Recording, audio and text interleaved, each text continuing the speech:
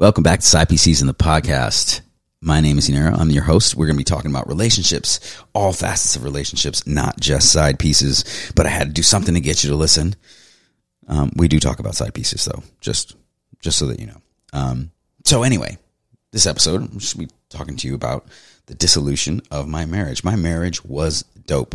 My ex-wife was my best friend. And the best part is I knew that she had my back. Very comfortable to be around. And yet I was uncomfortable being around her.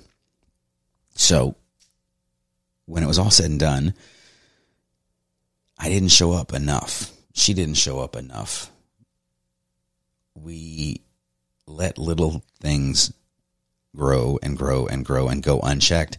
And then it resulted in our marriage dying a death of 1,000 cuts. No big thing. No one like, oh, that was it.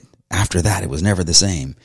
Just a lot of small disappointments. A lot of not showing up just aggregates. And then on both sides, you start thinking things aren't right. But in my case, I was thinking, we should fix this. And in her case, she was thinking, peace. So without further delay, let's get into me and my relationship fuckery. Based on the way I was raised, my peer group, the media I ingested, my track record with women in the first place, I had a lot of trash in my head. I had a lot of stupid ideas that I thought, and a lot of them weren't even my ideas. I gotta say, I just adopted them from somebody else. I was desperately afraid of being abandoned, while simultaneously keeping my wife and pretty much everybody else at arm's length. I was definitely in the grips of the avoidant attachment style. Welcome to the avoidant attachment style. The avoidant attachment style is compatible with most other dysfunctions. Order now and we'll give you the inability to let your guard down, emotional camouflage that hides both your vulnerabilities and your fears of abandonment with a, air quote, manly varnish. We'll throw in loneliness at no extra cost. You'll get so good at hiding your emotions, you won't even know that you have them. But beware, the avoidant attachment style comes with a few side effects like low self-esteem, victim mentality, fear of trying, fear of failure, unwarranted chips on your shoulders, self-reliance in a bad way, poor execution, poor discipline, pushing away the people that you love the most, and the inability to enjoy life to the fullest. The avoidant attachment style is brought to you by Side PCs in the podcast, and we hope you don't have it. All right, sorry, I had to do it. Seemed like a good way to get into the seriousness of the situation. So I've got this push-pull thing happening in my head and in my heart. I want you there. I need you there. One of my greatest fears is that you would leave me, and then that would mean that I'm not good enough and all of these things. So in practice, how does that look? Like, what does it do? Well, the fact that I am so conflicted and pushing you away while pulling you in leads to me being unable to meet her where she needs me to be, and me unable to execute where I want to be. Like, it's crippling me, and it's going to cripple every other aspect and every other relationship that I have. So that was my base of operation. What I needed was an intervention with some wise counsel, but I didn't have any. There's nobody there to talk to me. So the whole thing was really doomed from the start. I see that now, and it makes complete sense. But back then, I didn't see it. I mean, and if you would have asked me at the time of the divorce, okay, when did things go bad? I would have picked somewhere between the 17 to 18 year point. But that's not really accurate.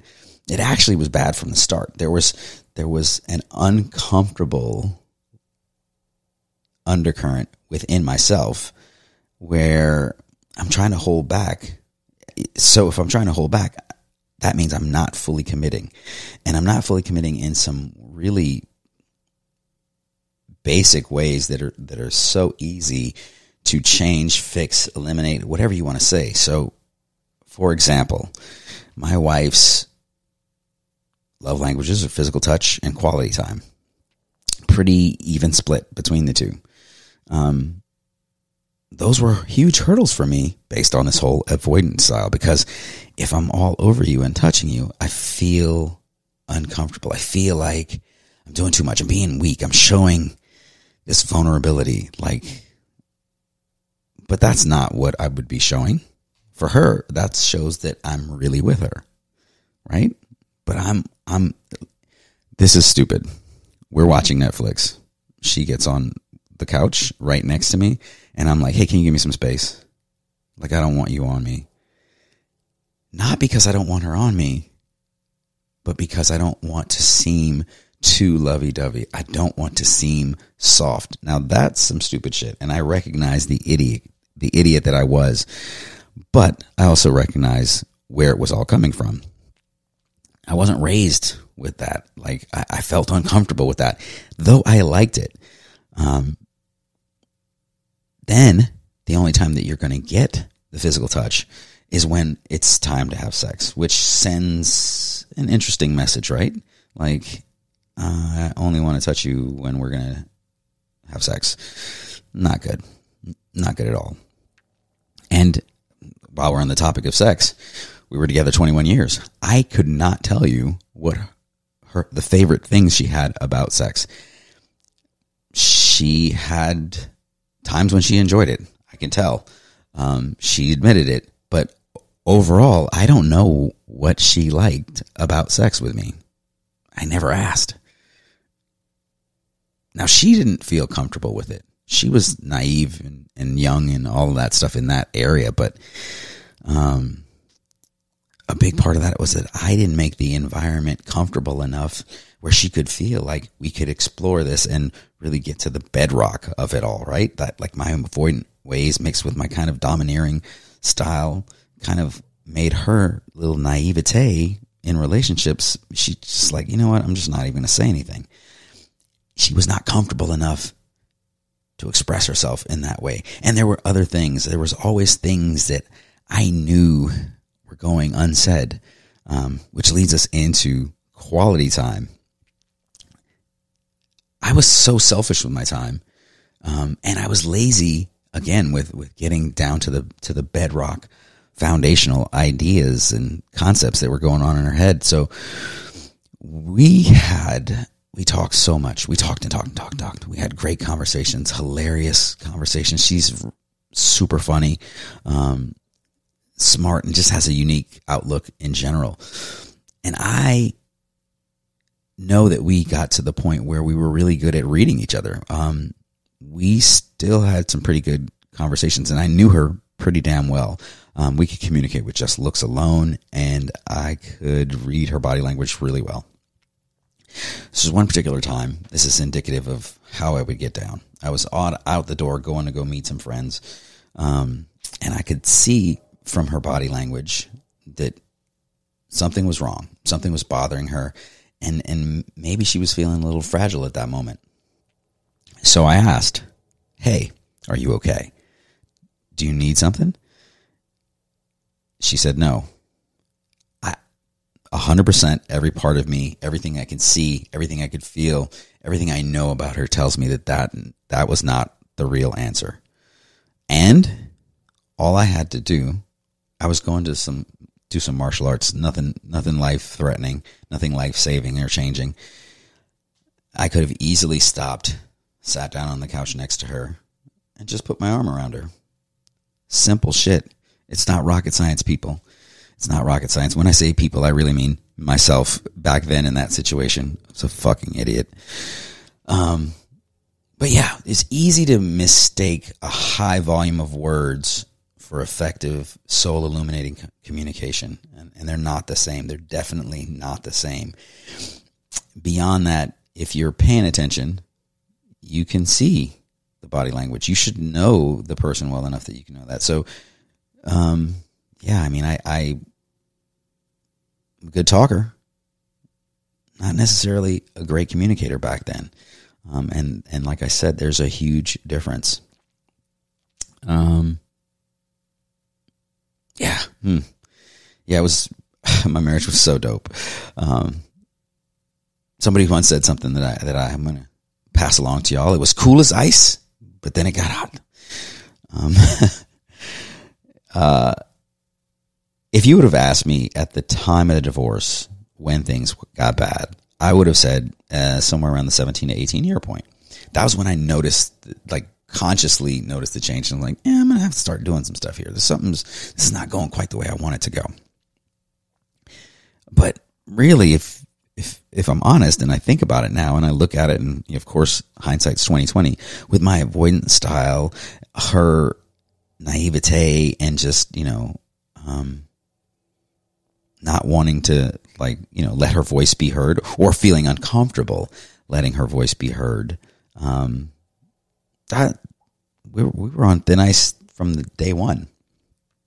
But, you don't know that then. Again, hindsight's 2020. I don't know. So one thing that I have learned, is that usually by the time the guy gets his head out of his butt and starts deciding that he needs to take some action, the woman is checked out. She's gone. By the time you notice that it's over, it's really over. Like when you notice as a man that there's trouble, it's usually too late. I'm not going to say usually too late, but it's definitely a lot further gone than you think it is. So the big question is, they're going back and forth. Like, do I stay? Do I leave? And they're unhappy, but they stay sometimes. Or they have made up their mind that they're going to leave, but they drag their feet on the decision. Why is that happening? Is it money? Is it the kids? Is it status? Is it the friend group? There's all these things that people think, but I think maybe not. I think probably people stay because of the fear that they're making the wrong decision. You can't really leave somebody and then come back, right? So you have to know, you think of all the good things more so than the bad things. And you're like, I don't know. Maybe I shouldn't go. And the other thing is the fear of loneliness. Like we get this all or nothing mentality, right? So you think, if I leave this marriage or this relationship, there won't be another one. So I think those are the two things. I mean, you get the external voices from your friends and family, Facebook, Fabio, social media, whatever. There's a lot of people that tell you all their things that they think about relationships. So you kind of have to really know yourself and know who you're dealing with. And that's why I stress come into the relationship with all of your baggage unpacked as much as possible, because your friends are going to tell you whatever they think, but they don't know the dynamics of they're not in it.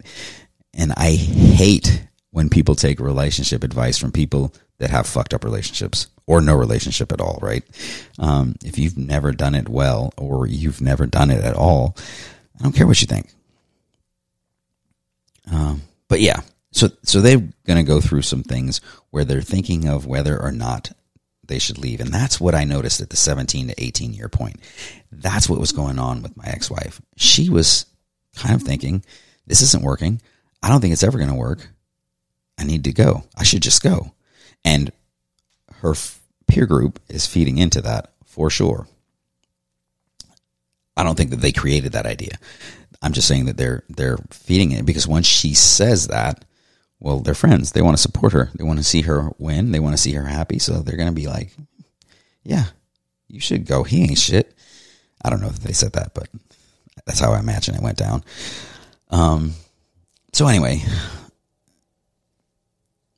I didn't create this comfortable environment. I didn't really do the work to dig in and find out what she was thinking, even though I knew that there were some unshared thoughts. And I didn't figure out and work on me and myself. So in a way, I fucked it up with self-sabotage. But again, it wasn't all me. We both played roles in that, but our relationship, just the basic components, we had a good seed. If we managed it differently, it would have been big things. It would have been big things. It was great for a long time. You know what? It's still big things, because I needed to get my ass kicked emotionally by her leaving me in order for me to pull my head out of my ass and kind of own up to my own bullshit and start working my way through it. So It's a win. Not the kind I would recommend to anybody, but it was a win. I'm better now than I was before. So that's the important thing. But for those of you out there that are in it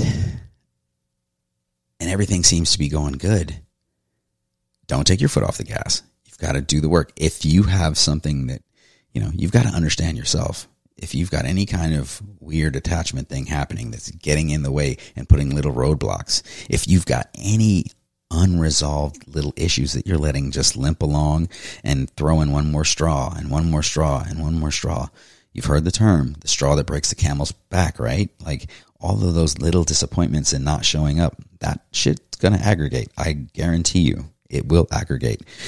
So no matter what good things you have going, if you're not showing up the way you need to show up all the time, you're going to have a problem. And the whole point of this is for you to not have problems. The whole point of this is for you to have the best relationships possible. Going